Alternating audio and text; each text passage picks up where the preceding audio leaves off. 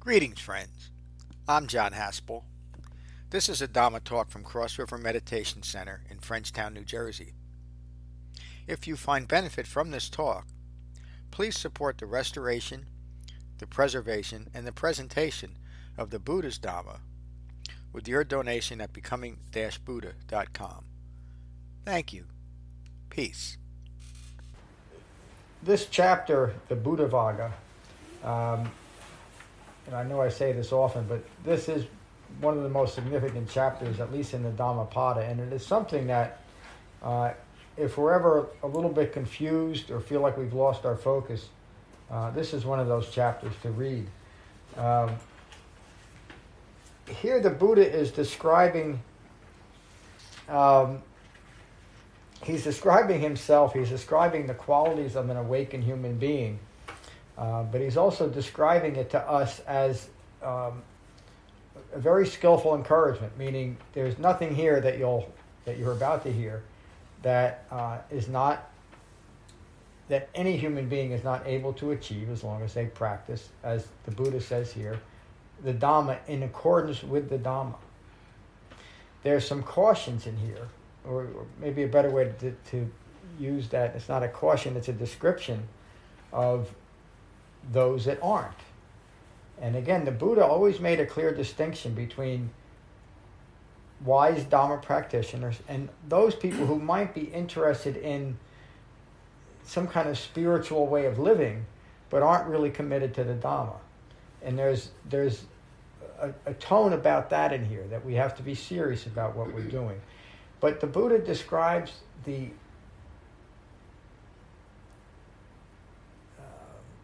amazing value in actually developing the Dhamma as a human being. The Buddha Vagga, the restraint of a Buddha. Again, the Buddha starts out with describing the quality of mind of an awakened human being, whose knowledge is unsurpassed. How would you distract him? So immediately we realize two important things. Knowledge, but knowledge in relation to the Dhamma, of course, and a well-concentrated mind. Whose knowledge is unsurpassed? How would you distract him? Who has abandoned craving and further becoming, meaning becoming further ignorant? Who has cut all entanglements with the world? The Buddha answers that rhetorical question.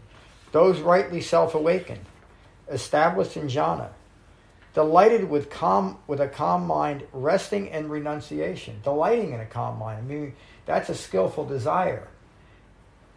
That skillful desire for developing a well-concentrated and calm mind is a direct counter to a mind rooted in ignorance and constantly grasping after yet another self-establishment and another new idea or new object.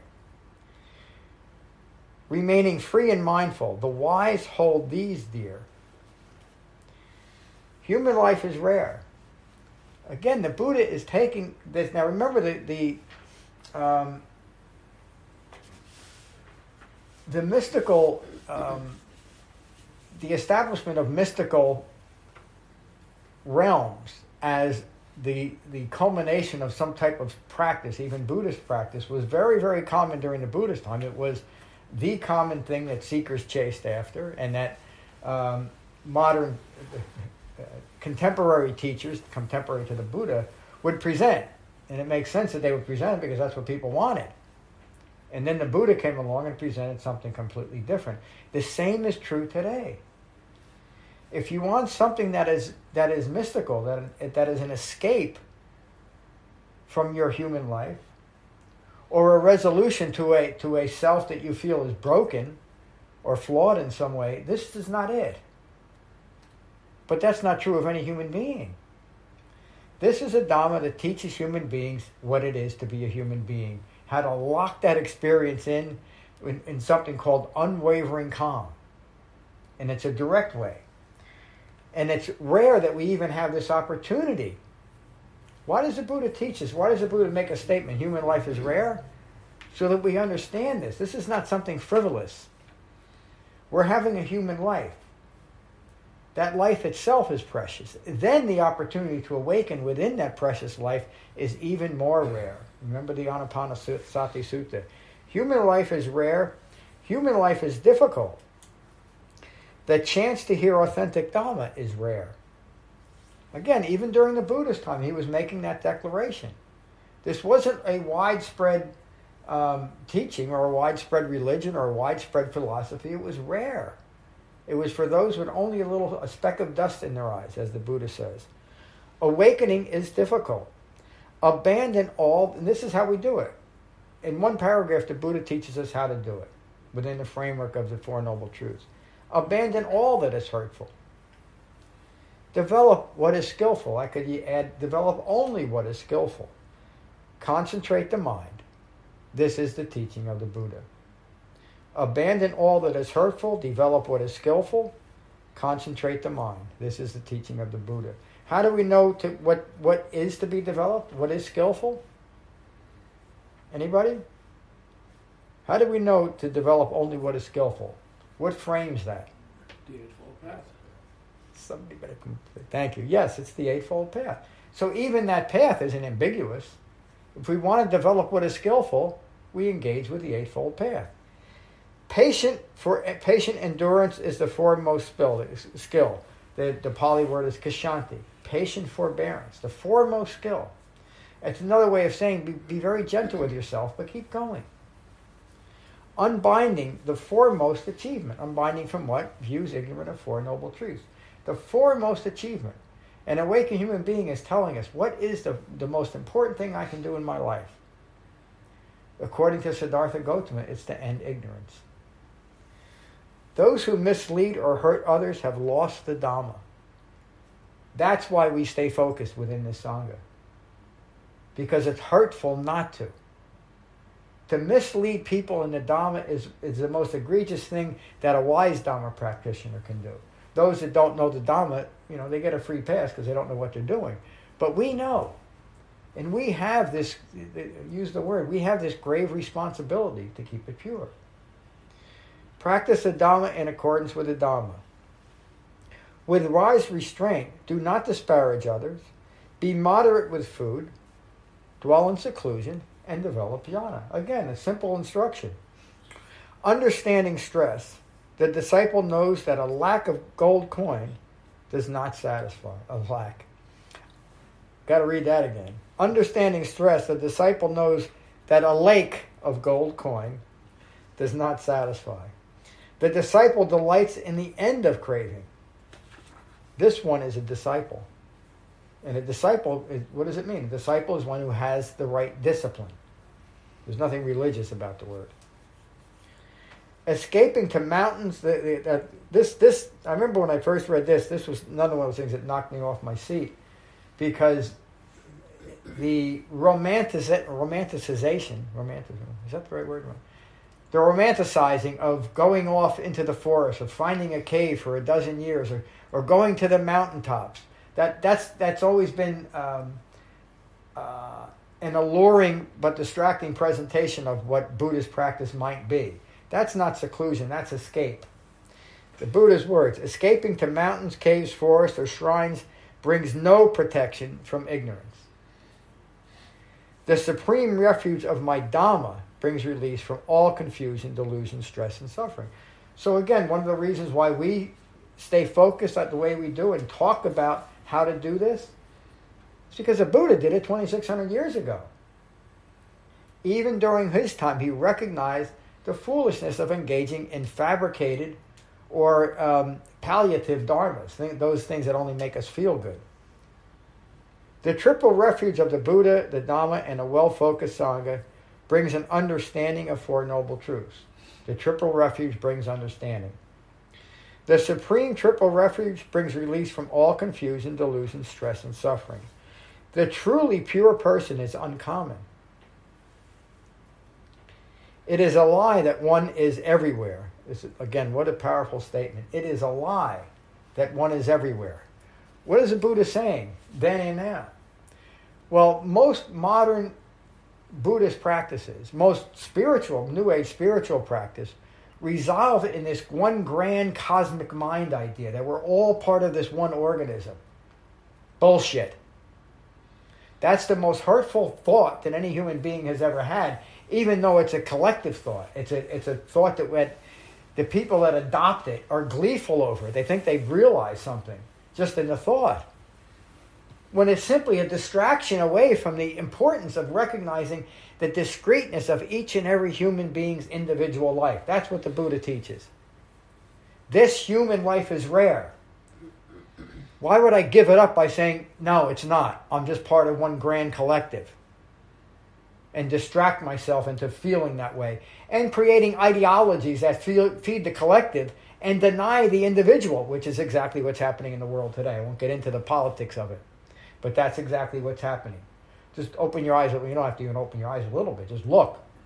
And individuality is the biggest crime in the world today. And people that can think as individuals should be, most people say they should be put to death or at least ostracized. No one said it. I'm not going to say who said it. But a very famous person just yesterday said, anything that is not part of the collective is evil. And this was a guy that used to lead our country. The Buddha recognized how hurtful and hateful that was 2,600 years ago. We haven't learned or evolved at all in that 2,600 years. But the Dhamma is still here. And we're still practicing it. And it's still here in its pure form. And it still delivers what the Buddha promises. Ending ignorance of Four Noble Truths so that I can have a human life. The rightly self-awakening brings true wealth and happiness to their family. True wealth and happiness. Not nonsense. Not fabrication. Not more ideology to grasp after. The rightly self-awakened one brings true wealth and happiness to their family. Fortunate we are for those awakened. Fortunate we are for those teaching the authentic Dhamma. Fortunate we are for a well-informed and well-focused Sangha. We talk about that all the time, don't we? Fortunate we are for wise restraint. Fortunate we are for those that follow those awakened through my Dhamma. Disciples who have abandoned self-identification, greed and aversion, those fearless and unbound, have abandoned measuring merit. I got to read that last, and that's the end of this in this particular chapter. But realize the importance of what the Buddha is saying. Even during the Buddha's time, most Buddhist practice was about gaining merit, meaning doing something that you'll get a reward for in the future. All of my years in modern Buddhism, and it was a lot with some of the most well-known and recognized teachers that we still have today, was based on getting merit. Doing something today so I get a reward in the future because who I am today is not good enough. I got to add something to it. And again, that was always presented gleefully. Like that was the whole point. And that whole time I was engaged in those practices, confused and frustrated, I was wasting my life. Because there was no real value in any of that, was it? It was just a constant distraction. And it was an agreed upon group distraction. Meaning I had great and many friends in all these different lineages that I practice in. They're all wonderful people. Except maybe one. And it was hard to leave that behind because I had such a conditioned and familiar relationship with these people. But I needed to cut those ties like the Buddha talks about. I had to cut it off at the root if I was going to awaken. If I was going to do the only thing that every human being should do, which is awaken. And read it one more time. That's the end of this chapter. Fortunate we are for those that follow, those awakened through my Dhamma. Disciples who have abandoned self-identification, greed and aversion, those fearless and unbound, have abandoned measuring merit. That's today's class. Thank you for listening and allowing me to present such a wonderful chapter. There's so much in here, but that last line has a lot of meaning for me, to be remaining fearless. And I didn't understand what remaining fearless could mean until I actually developed something that got rid of at least almost all the fear I had. Like most human beings, I lived in fear, sometimes and often unnoticed. I didn't recognize what that fear was driving me to. But even if it was the fear of not being good enough, that's something that I adopted early on, and it lasted until I came to the Dhamma. it's more than that. This fearlessness that we're talking about, the fearlessness that we're talking about, that the Buddha is talking about, is rest in something that the phrase that the Buddha uses often, inner poise. It's an inner knowing that I have and we are all developing through the Eightfold Path. That once we integrate and develop the Eightfold Path, and I'm not talking about to its culmination, I'm meaning just long enough and well enough to experience what that means. Have this profound experience, and maybe we can talk about it, especially if you have, that you realize that if you're acting within the framework of the Eightfold Path, you can no longer hurt yourself or any other living being. That's freedom. And I would say that freedom and liberation cannot be developed unless we have that understanding. That I can no longer, that because of my thoughts and my actions, I am incapable now. Ignorance has ended. I am incapable of causing harm for myself or another human being. That's liberation. That's true freedom. Let's go around. I want to hear what you have to say, and we'll start with Brian because he was the first one on. How are you, Brian? Good, John. How are you? I'm good. Thanks for asking. Thank you for this. This one, the pull or the allure of just going away and moving into the country or moving to the mountains and just leaving society and just not dealing with it is almost an intoxicant. Yeah. And I had that revelation this week. I'm like, it's this unskillful desire that does not bring any peace. And then had the realization that I am developing seclusion to the point that I have no idea what you were talking about, who said what yesterday about whatever. And I'm sitting in the middle of a city of 1 million people. Yeah. So and that's where the real value is. There's no value in not having that peace of mind in the middle of nowhere if your mind's chaotic. Yeah. Yeah. So, this one just, I feel it. So, thank you. Yeah, thank you, Brian. If our minds are full of conflict, it doesn't matter where we are. And if they're free of conflict, it doesn't matter where we are. As you were talking, I was thinking about this and how I fell into it too. Years ago, into my late 30s and early 40s, I started spending a lot of time in Hawaii. And there was one place, a retreat center called the Kalani Hanua, which was in a remote section of Big Island. I think it's still there. Right in the middle of the forest, but right across the street from the Pacific Ocean. A really beautiful place. Oh, in the southern end? It's actually about 40 miles north of South Point, going towards Pahoa, towards the east end of Big Island. You've been to Kalani Hanua? I think so. Wow. It's a yoga retreat. Of other things, right in the middle of the forest. Yeah. We got to talk about that. And so I used to go there, and I used to plan trips to Hawaii, and I'd spend the first 2 weeks ostensibly in seclusion at Kalani Hanua because of this idea that if I just go away, I didn't have any real knowledge or understanding about why I was going away. If I just went away, I'd be good. And after 2 weeks, I was going out of my mind. I couldn't wait to get out of there. I thought that I had a calm. I mean, I had the air. I carried myself as calm and peaceful, but I couldn't wait to get to my favorite restaurant in Pahoa that had the best Italian food I've ever had. Again, all that seclusion just filled me with craving for getting out of it. And so I'm just relating that because that's a direct experience of this idea that if I can just leave the world behind, but I took my mind there, what good is it? And as Brian just said, it doesn't matter. If my mind is free of conflict, I'm free of conflict. Right, Jane? I couldn't have said it better myself, John. I know. No, that's true. You can be peaceful no matter where you are. So yeah. That's the practical nature of the Dhamma. Yeah, and you found that. I have. Yeah. Thank you. How are you, Mary? Hi, John. Hi, everybody.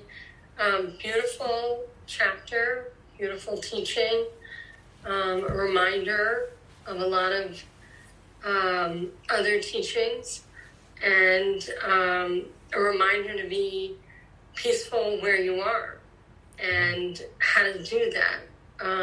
Very important. So thank you, John. Really nice teaching. Thank you, Mary. Good evening, Nina. How are you?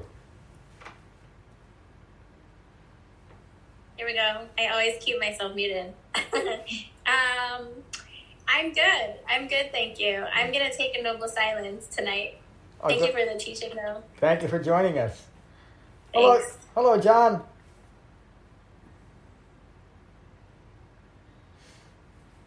There we go. I think I have it right. Can you hear me? I can hear you fine.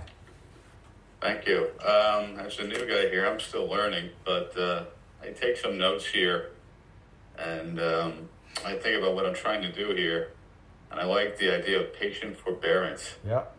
And there's some aspects of what you teach tonight, what you taught last in the Dhammapada, that they're very similar, but each time you go through a book or a chapter you read, you get a little different piece of it. Yep. And I think you need patient forbearance on my part to grab each piece and wait for the next one and take the next one. And that's kind of what I get out of something like this, and it comes together. Yeah. But to have the trust, not so much faith, but the trust that it will come is something I find very unique in my 2 months of this journey I've undertaken and joining here with you folks and the like. And that's really all I was thinking about that was most interesting to me. Yeah. Well, again, John, that's good thinking. Thank you. You're getting an understanding of what this is all about. And you're right. It does take Kshanti. It takes patient forbearance, and it takes great gentleness with yourself. And you're also right. None of this is taken on faith, but it is taken on conviction. It's two different things, right? Mm-hmm. And so we can take this with conviction by understanding, or what was referenced here, the three refuges of taking refuge in the Buddha, meaning an understanding that a human being actually did this, and that human being taught us how to do the same thing.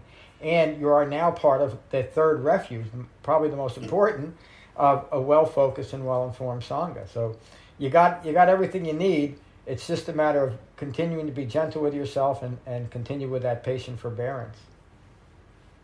John, where you? Can I ask where you're logging in from? Sure, I'm up in Hackettstown, New Jersey. I'm about an hour north of you. Good, you're not that far. Come down and join us sometime. I was thinking about that, and you got the river right there, too. I'm a fisherman, so I'm like, I can stop it and then I can go fishing. You certainly can. But if you are going to come down, and it's let me know, and we'll get together. We'll go have a meal somewhere. Sure, be happy to. And I'm always available, too, if you want to have a one-on-one session, just let me know, and we'll get together. I will. Thank you. Thank you, John. Let's go to the back row. Dustin, how are you? Good. How are you? I'm good. Thanks for asking. Thanks for the teaching. My pleasure. What I kind of got out of it is like the idea that we're all one. If you don't participate in politics or voting or watching the news or small talk, you get isolated pretty quick in this society, which helps to eventually start to deal with the ignorance that you have. You know, you start to cut those people off at the roots just by not participating. Yeah. So that's how I was kind of led to this, by just not being able to handle those things, small talk, the collective. If you're not involved with the collective belief, the collective will sort of push you aside. Yeah. You almost bring me to tears because you touched something that I think you're going through. I never liked small talk. I never did. And even when I was a kid and you start coming of age and you're going to little parties with your friends and stuff, I just hated it. And I was kind of ridiculed at times, and you're shy and you're whatever, this and that. And I just could not, even as a 14-year-old or a 13-year-old, I could not sit around and talk about stuff that had no meaning to me. And not that a lot of things did, but it just drove me crazy. And even later on in my young adulthood, that just prevailed. And it wasn't until many years later, and I understood what right speech and right action and right livelihood were really all about, that I realized, no, there wasn't something wrong with me.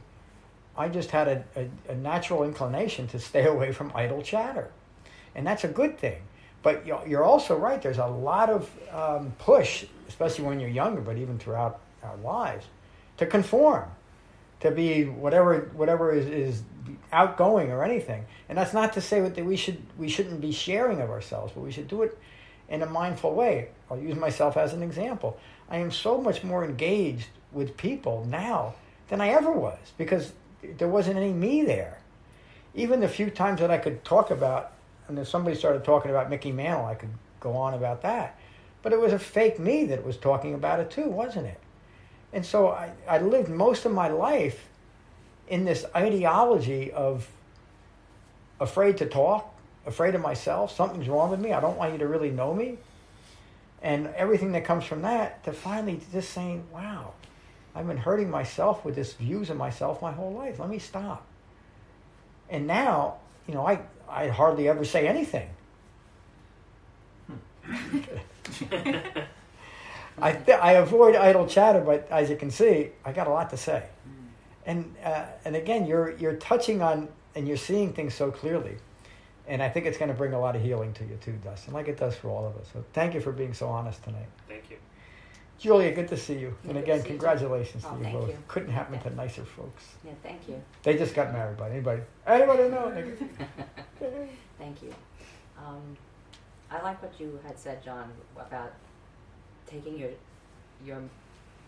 being in seclusion, right?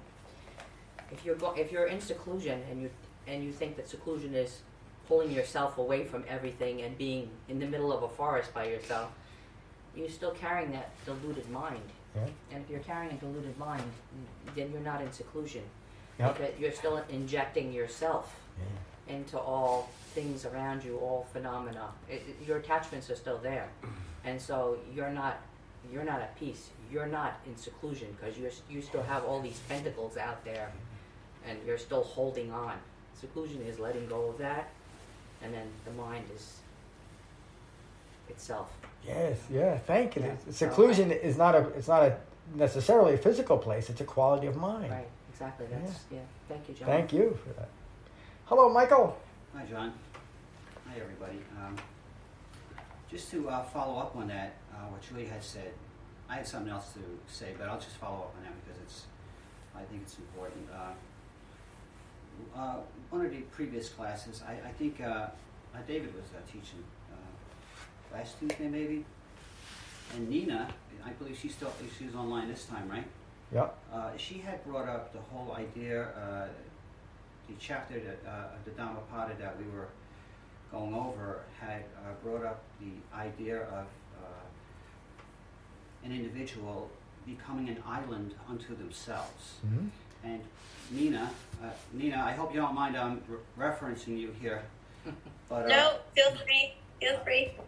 I actually thought about when you were talking last time, and I realized that you were upset because you were encountering like a loneliness from the idea of being an island unto yourself.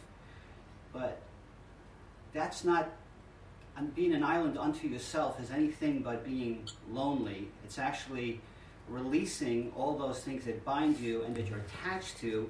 So in essence, you are not lonely at all. Actually, you can embrace life fully and just maintain a calm and peaceful mind when you learn to control your desire and stay detached from all those things that are unskillful.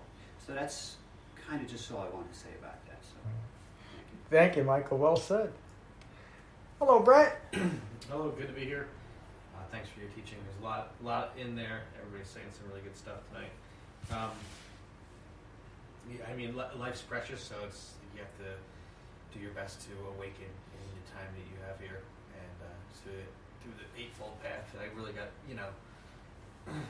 some certain events happened recently in my family, and it's like, all right, well, it can be gone pretty quickly. So, and it's you can't really engage in the Dharma if you are isolated and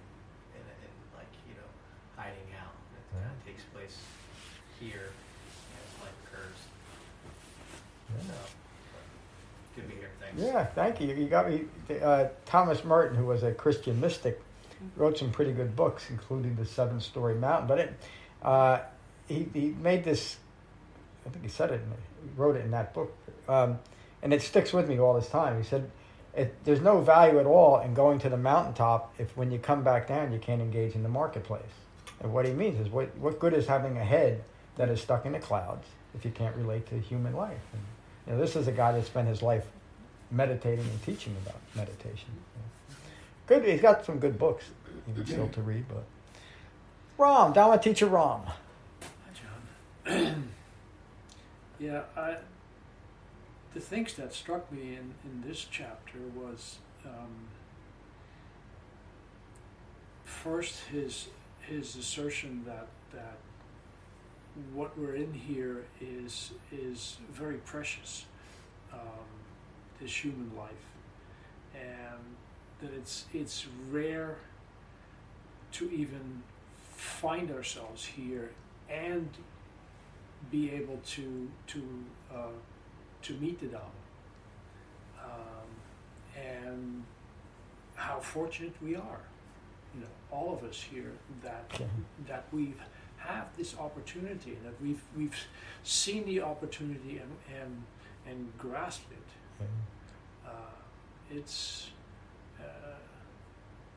you and I both have spent decades and decades looking for something like this, and having been led astray or led ourselves astray, and then the gratitude that comes up in me when I realize how fortunate that I am to have found this is sometimes just plain overwhelming. It is. Thank you. Yeah. Thank you for saying that. It's never lost on me how fortunate I am that that the books that I was able to glean this out of were still available, and that I have a mind that can understand it. Again, I don't have anything, a special type of mind. I have a human mind like everybody else, and if I can, I always say if I can do it, anybody can do it, and it's because I wanted to. And most of the people I meet don't want it, and that's fine, because I meet plenty of people that do, that have just a little speck of dust in their eyes. So thank you, Ron. Laura, good to see you tonight. Good to see you.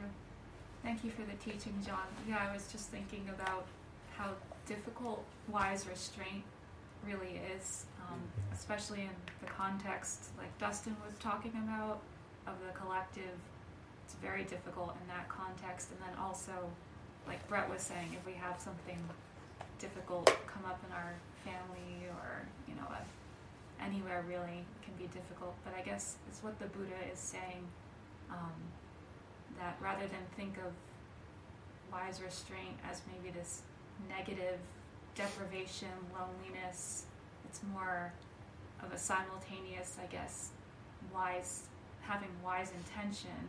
Therefore you're able to have wise restraint because you're rooted in the Eightfold Path, leading you to, I guess, a greater sense of happiness that way. So, because I know when I think about, restraint, and then my brain says, oh, you can't have this or can't have this, it kind of fuels the addiction further. Yeah.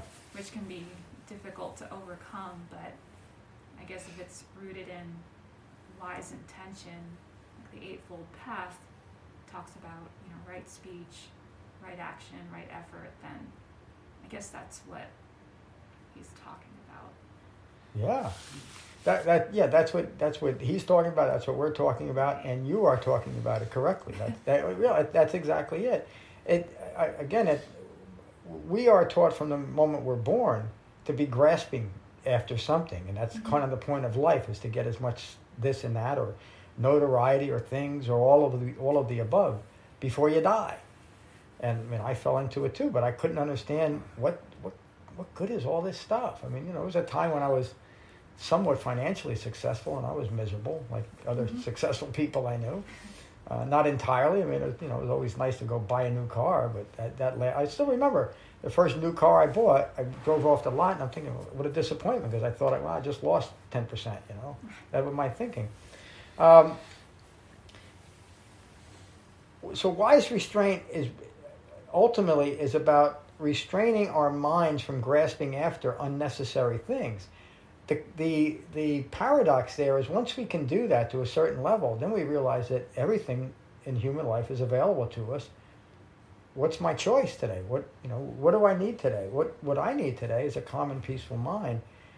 And I found that for the most part, when I maintain that calm and peaceful mind, everything else seems to be taken care of. I mean, I still got to get up. I still come and teach this class and do other things that I do. But that's almost automatic because there's not a lot of extraneous stuff that are pulling me here and there. I've also, I kind of organized my life over the years to be rather simple. But you're moving towards that too. But it doesn't mean that we do not have a human life. It actually means just the opposite, the paradox to it. Our lives become abundant simply because we're not grasping after anything. It's just what's here. We're present for everything that occurs. The so-called good and the bad, that doesn't concern me because it's all good. No matter what it is, it's all good. It's good because I'm having the experience of it, and I don't need it to be any different. And you are moving there pretty quickly. So, thank you. Thank you. Dharma teacher Kevin. Good to see you, John. How are you? I'm good, thank you. Boy, everybody's asking. Yeah, just wanted to... Do I look like there's something wrong? Appreciate the thoroughly insightful commentary here.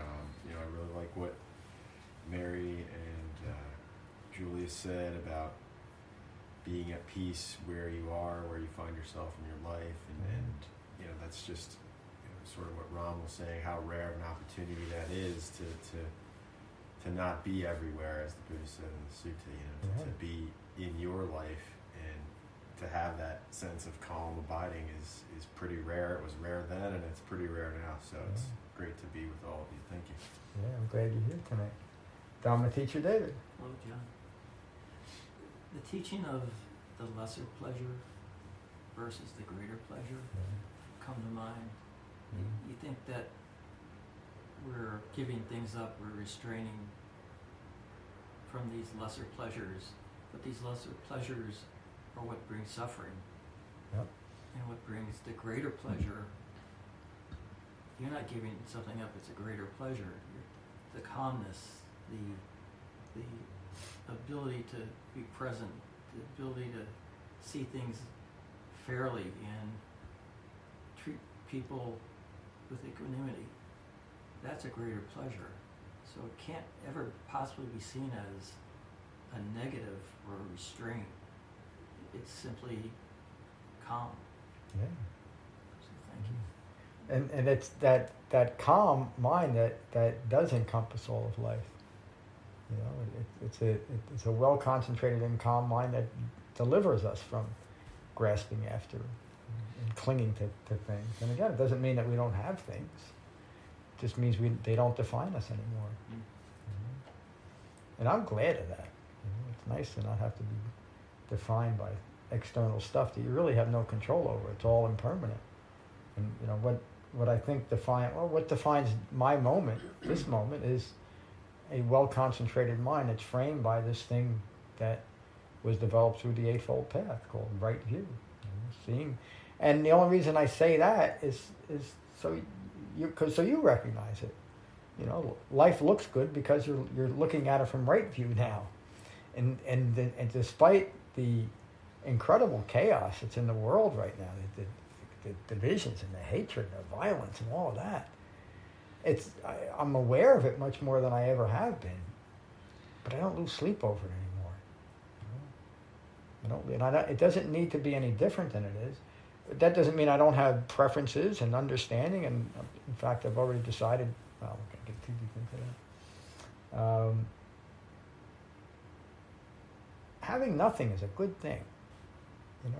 Having nothing is a good thing except a calm and peaceful mind.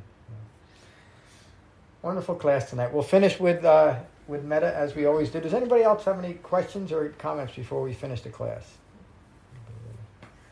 Okay. We'll finish with metta.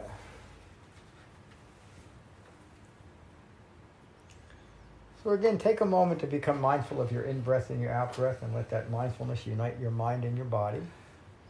And these are the Buddha's words on metta from the Karaniya Metta Sutta. This is what should be done by one who is skilled in goodness and who knows the path of peace.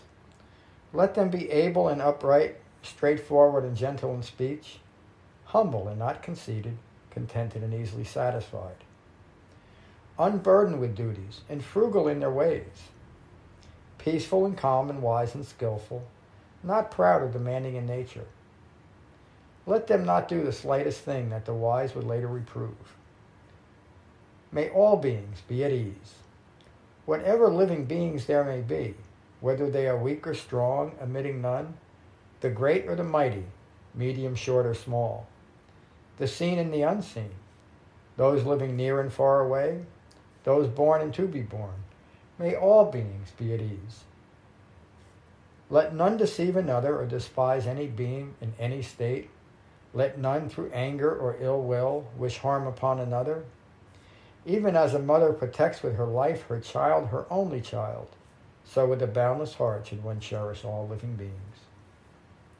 Radiating kindness over the entire world, spreading upwards to the skies and downwards to the depths, outwards and unbounded, freed from hatred and ill will. Thank you for listening. I rely on donations to support the continued restoration, preservation, and presentation of the Buddha's Dhamma. If you find benefit here, please consider a donation at becoming-buddha.com. Thank you. Peace.